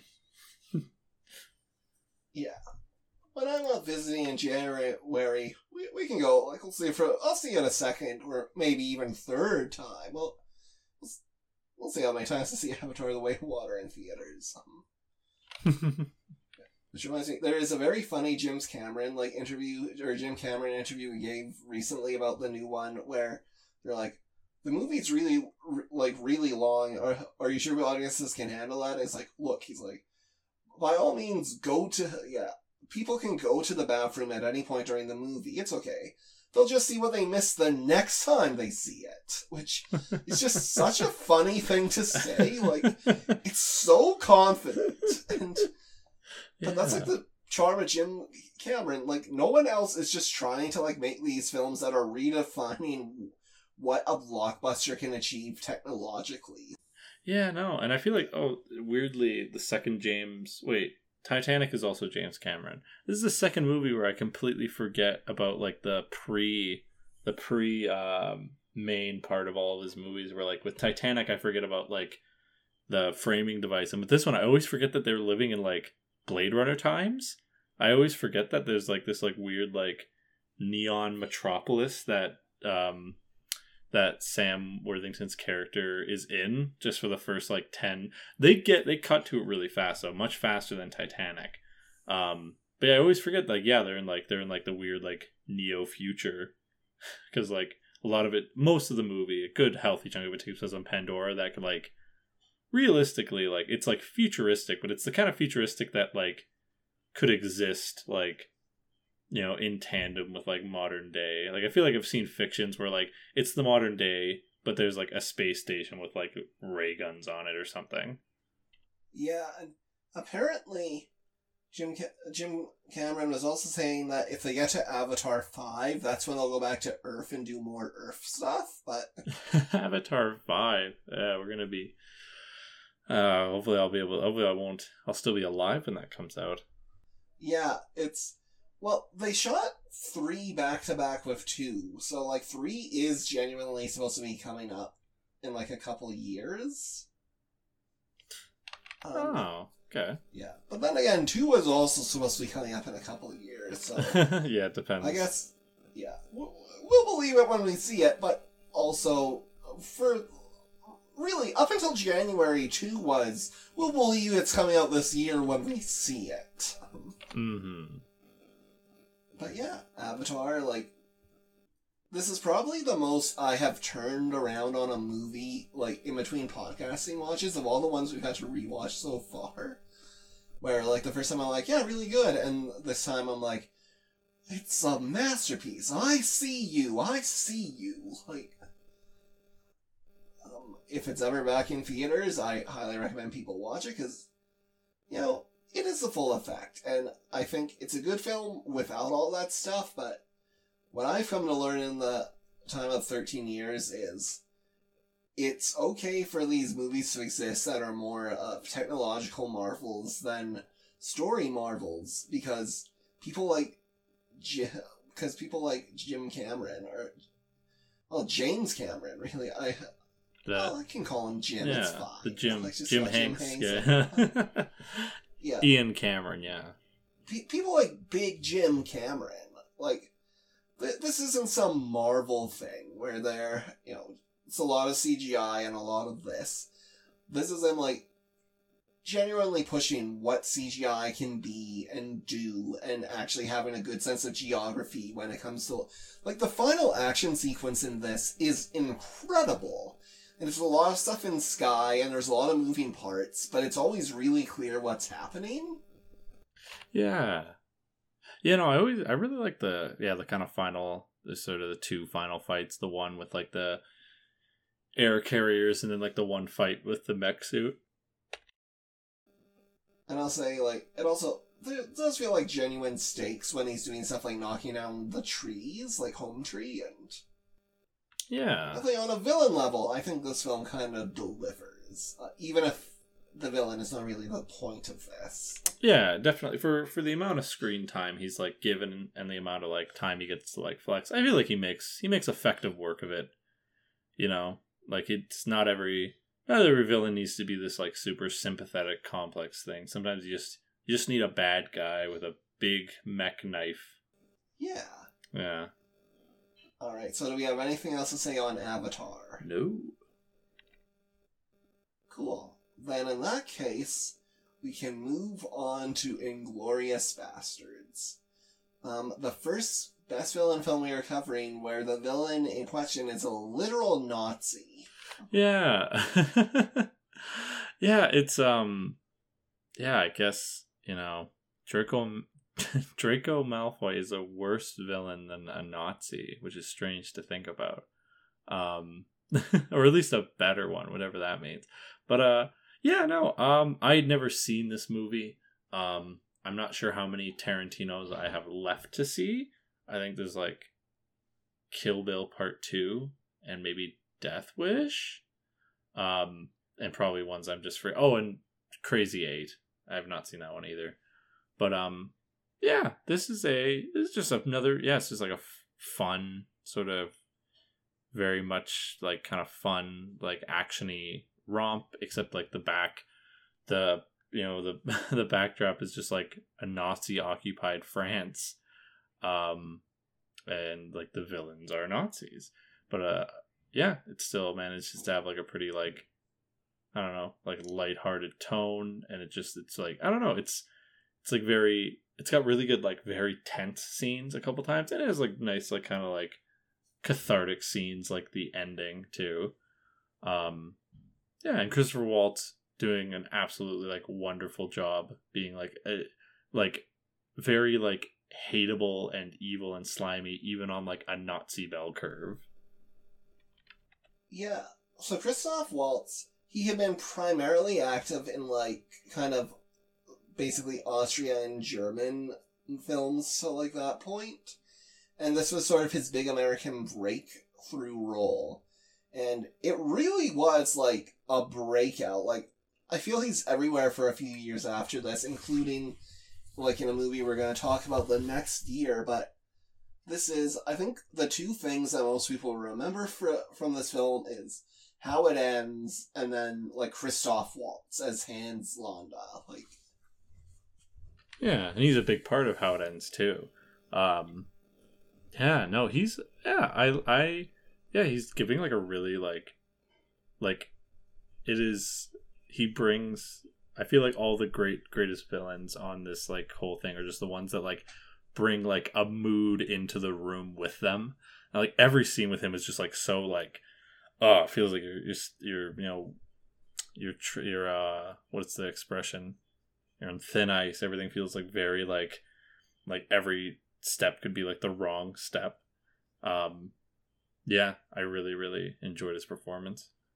Yeah, and as you said, like, it's one of those things where he's not in a ton of films. Like, a lot of it is just kind of setting up sort of, well, it's like the Bastards in action, or it's following kind of the Shoshana's revenge plot. But whenever he's on the screen, he is kind of basically taking over the film. Yeah. Like, he really, I also think he might be one of the most, like, evil villains we are talking about. Like, in terms of, like, just pure evil, like, I'd say, I mean, besides just being a Nazi, which is bad enough, like, he really does just sell that there's nothing redeemable about this character.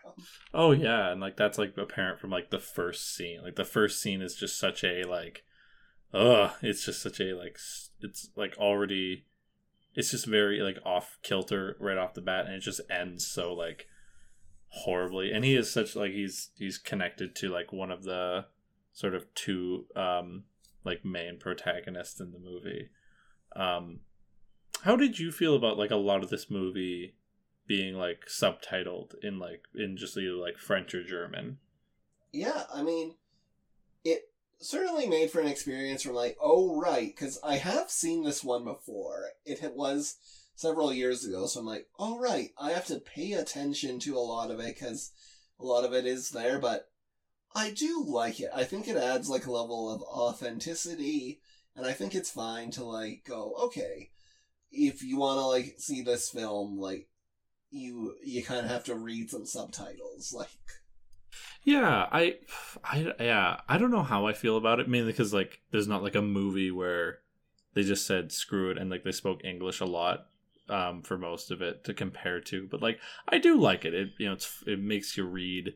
I feel like there are a lot of, like, probably deliveries that only worked in, like, in that language. Yeah, and, like, I don't know, like, so it is Christoph Waltz, he's Austrian? Or I guess he's Yeah, he is like he is like German Austrian, or Austrian German. He was born in Vienna. Yeah. His son was or his dad was a German set designer. His mother was an Austrian costume designer. Yeah, I didn't know that. I thought, of course, because, like, my default is always just, I guess, just, like, American or Canadian whenever I see, like, a Hollywood actor, because, like, well, because there's also that scene at the beginning where, like, he's like, can we just, like, speak in English? And I thought that was just, like, a tongue-in-cheek way of going, like, yeah, you're not gonna have to read a lot of subtitles for this movie, which was not true. It was a different thing where it was more just setting up the part where the people under the floorboard can't understand what he's saying in this like devious little trick. God, that opening scene is like really strong. Really, yeah, it just makes for such an instantly like hateable, menacing, evil villain that's like just like ew. And just yeah. And yeah, I honestly, man, it's weird. It's not, I don't know, it's not a trope that I feel like I can think of a lot of examples off the top of my head. But I do like when there's two like kind of plots happening. Like there's like the revenge film story, but there's also like the bombing at the same location. And I like that they don't know about each other. And they never truly find out about each other until they're both going off. I don't know, I kind of like that. It's just kind of like neat. I don't know, it's just like I don't know why. I can't explain why it's intriguing, but it is just like I like the idea of the two sort of things just like happening to happen together. Yeah. Yeah, it kind of structurally, you do kind of get like a bit of Pulp Fiction in there, except I think in Pulp Fiction the various storylines are more overlapping, but there is also some storylines where like they just suddenly will run into the middle of another thing that's going on, and they're like, what was that? Like, but yeah, I do like that structure where it's these two plots that only kind of intersect at the end. Also, I'll say, it's funny, when you mention that in Avatar where you're like, I always read the wraparound stuff, I always forget that this film does not just end with them, like, killing Hitler in the movie theater. That it becomes this whole other thing of, is, like, Hans going to just, evade any kind of meaningful justice for what's happened. Yeah, oh man. I kind of wish, weirdly enough, I kind of wish we got more of, like, the bastards in the movie. I feel like they're, like, really get, like, a couple scenes. And, like, the thing is, I don't know if I wouldn't want to trade anything for it, but I feel like you could probably make this movie, like, a little bit longer just to have, like, more scenes with them. Guys, I think they're kind of neat. I like them. Yeah. Brad Pitt's fun. Like, it's like filmmaker Eli Roth, who's made the, like, Hostel films, and just this stuff, plays the role of the Bear Jew, just the baseball bat guy. Yeah, just beats him to death. Yeah. Oh man, I was trying to figure out, because I heard that name before, and I was like, who? Eli Roth, and I was like, who is that? I don't think we've covered any of his movies. I don't think we have.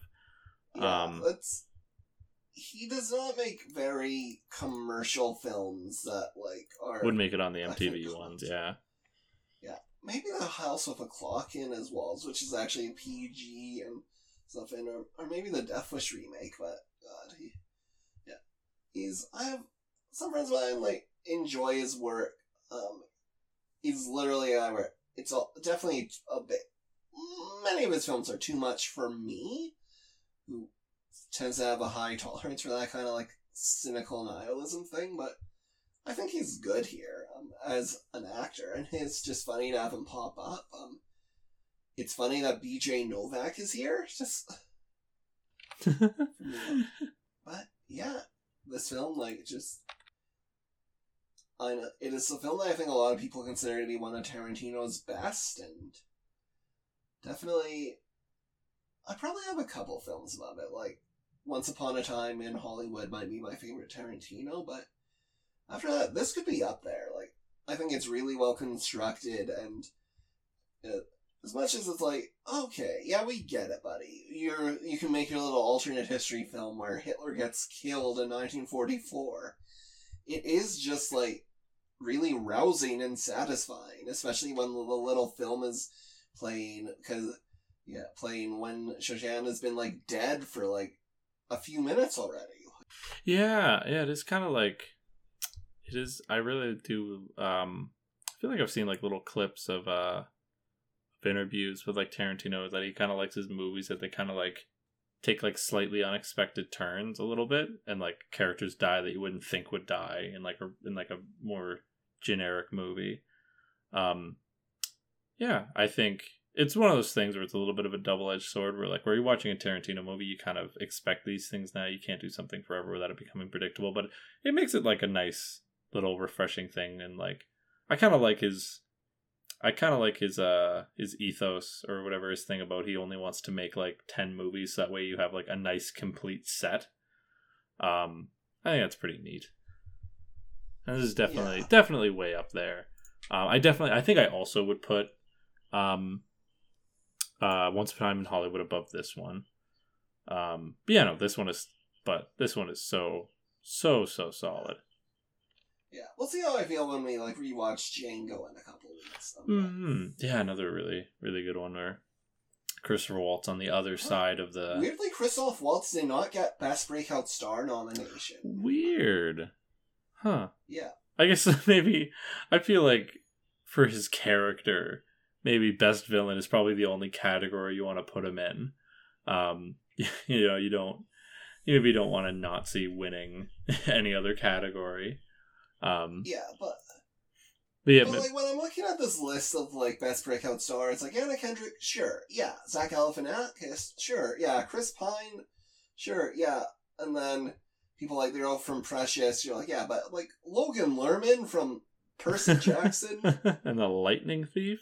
Yeah, Quentin Aaron from The Blind Side, like just. Though we also have the benefit of knowing that Christoph Waltz has had a significantly more varied career than either of these two, but... Yeah, hindsight, you know? Yeah. Oh. Yeah. So, do we have anything else to say on Inglourious Basterds? Let me see. No, just like a really, really good movie. Like, very, like... It sort of has its, like, three main people, like Christoph Waltz and, the French girl, Shoshana, played by Melina Laurent, or Loren, because French. Probably Loren. Yeah, it's French. They always cut off the last letter, and then Brad Pitt. Not a lot of hard T's. Not a lot. Those kind of they're just like all they're all just really really charming. I like the little voice Brad Pitt is putting on is very, very fun. Just a neat one.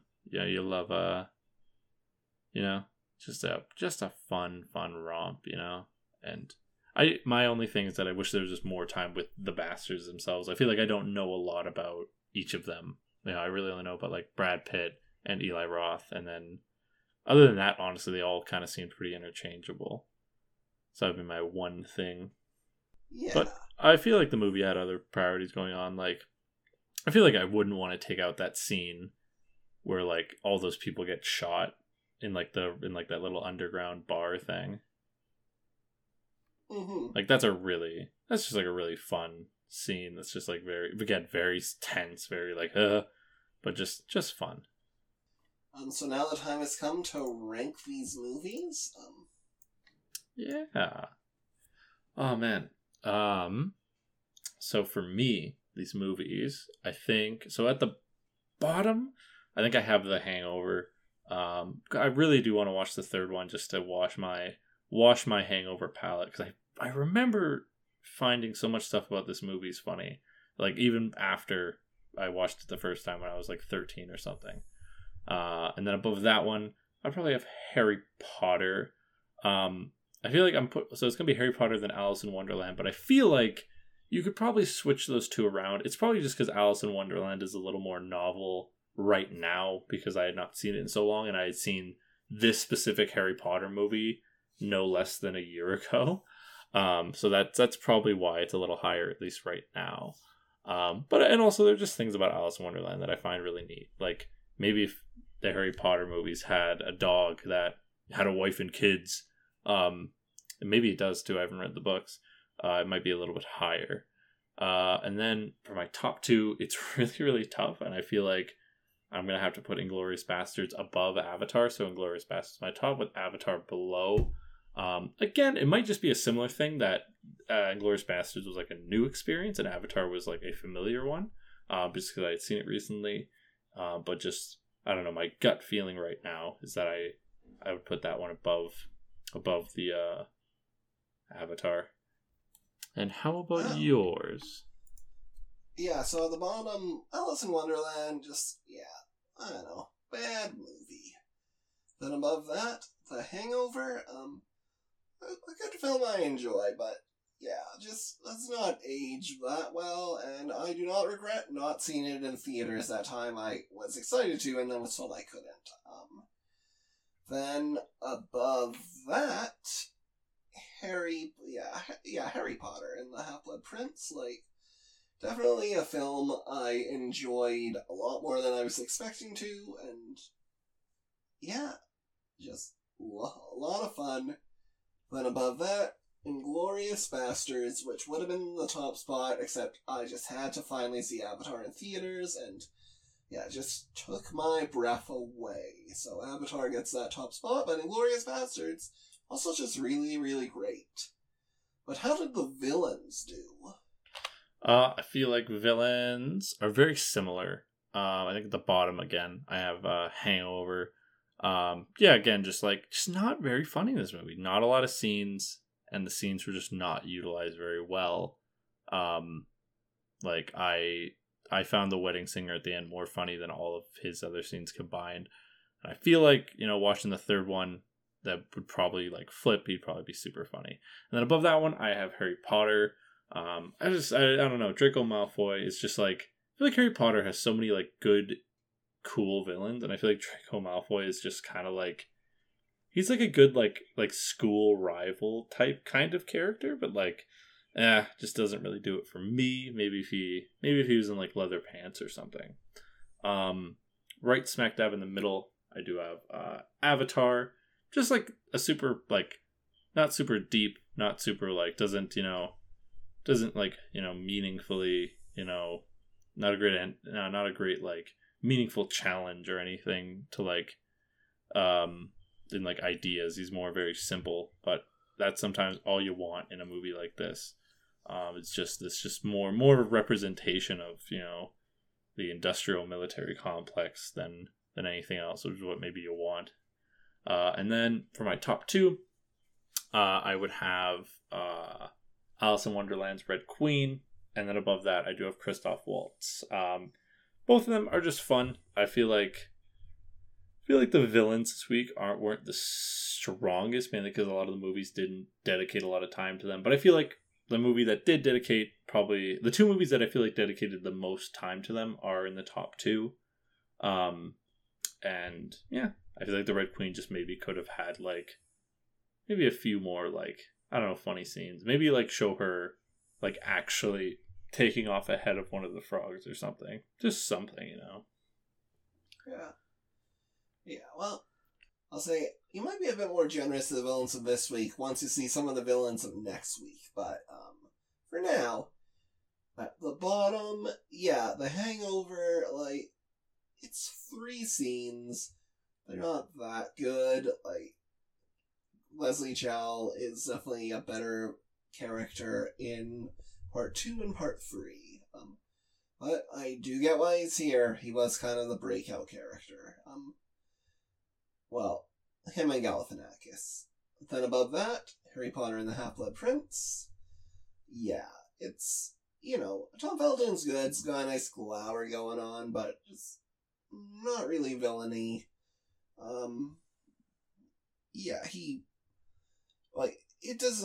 It's not a dismissal to say he won because he had the biggest, fan base, because that's what happened, and that's how these award shows work, and that's fine, because now we are here to kind of set the record straight on who really should have won. It's the premise. And above that, Alice in Wonderland, Helena Bonham Carter really elevating things. The design on her character is interesting, and that's about it. Then above that, for my top 2, this time Avatar takes second spot. I'm not gonna say that Stephen Lang's, Mile Quaritch is a better character than Han Zonda, because he isn't. But he has a lot of presence and charisma, and really elevates, the classic archetype of super macho guy into something that's really watchable. And I'm excited to see where he takes it in the sequel. But that top spot, again, Christoph Waltz, this really is 3 years in a row of kind of the most iconic villains of the 2000s, sort of. Like, you know, sort of beginning in 2008 with, like, No Country for Old Men, carrying to The Dark Knight, and now here we go with, like, Hans Landa, who is just really despicable and evil and just incredibly compelling to watch. So, yeah, that about does it for Best Villain 2010. Now we come to recommendation of the week. So, what do you got this week, Ben? Oh, man. Have you thought of this at all? No, not even a little bit. Oof. I'm trying to think.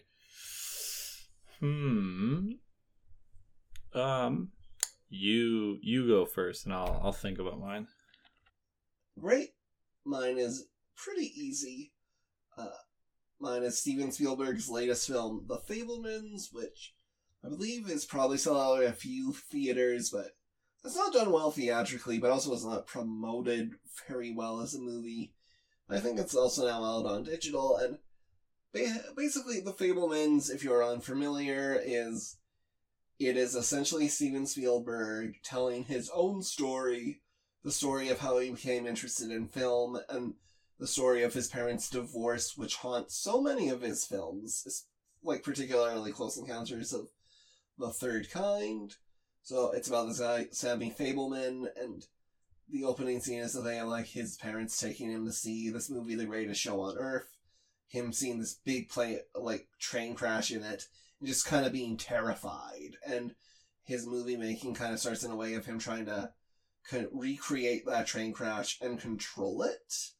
And it's like a story of a guy, like, discovering he has this talent that he only kind of understands, and that's really compelling. And then there's a lot of great stuff of his family, like Seth Rogen does, like, a really good supporting performance on it, on, like, his dad's best friend who may or may not be in love with, like, the mom. And I'll say, Penn, there is, like, a bit of, like, the dynamic between his dad, who is the Riddler himself, Paul Dano, and Seth Rogen, where I'm like, oh no, this could be me and Ben someday.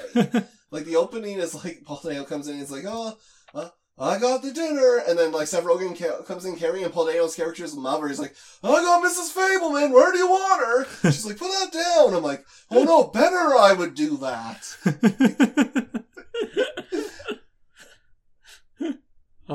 But it's just truly, like, a great movie. It's a film where I'm like, this is one of the best movies I'd ever seen 3 times before we even got to the halfway point. And it's just really special, and I think everyone should try and see it. So yeah, do you have something now, Ben? Oh man, I just haven't been watching or doing a lot. I've been really busy. I guess since I think I talked about it a little bit, like many episodes ago. But Bayonetta 3 came out, and I played it and beat it, and I guess I can recommend that. I really enjoyed it. The story was as stupid as ever, and the gameplay was as strong as ever. Yep, definitely a fun game.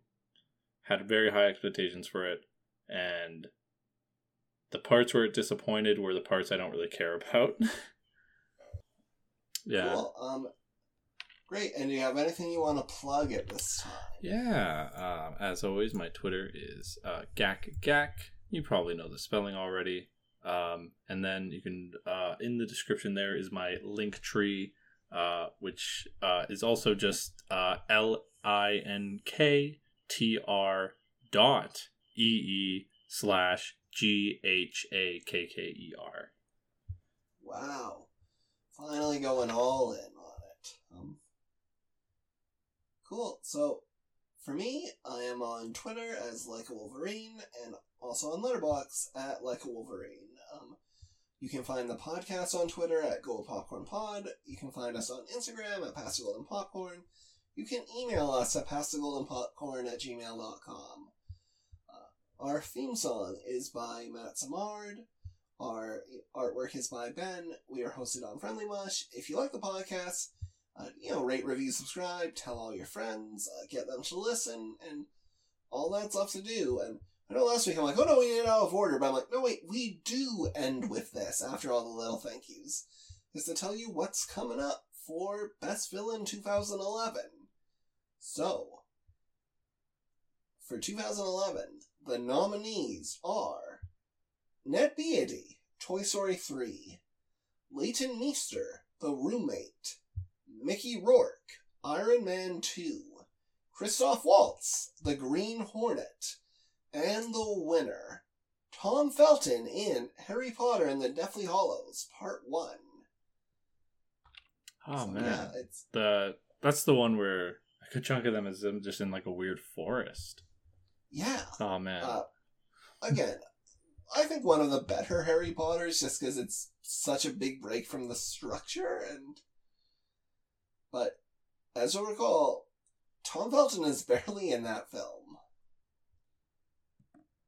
And not Yeah. even like just a Mr. Chow 3 scenes thing. Like he pops up just for a sequence at the end of the movie, so. I Yeah, don't know. man, Harry Potter and the Deathly Hallows really getting nominated for odd things, for a weird kiss and a weird villain. Yeah. Well, so thanks for listening, everybody, and keep passing that golden popcorn. And just remember, I see you. Metaphorically. I hear you. After see and hear, it just gets a lot. I guess I smell you would be okay. Yeah. With it, but I was gonna go, I touch you. I'm like, no, wait. No. That would be bad. All right. Bye, everybody. Goodbye.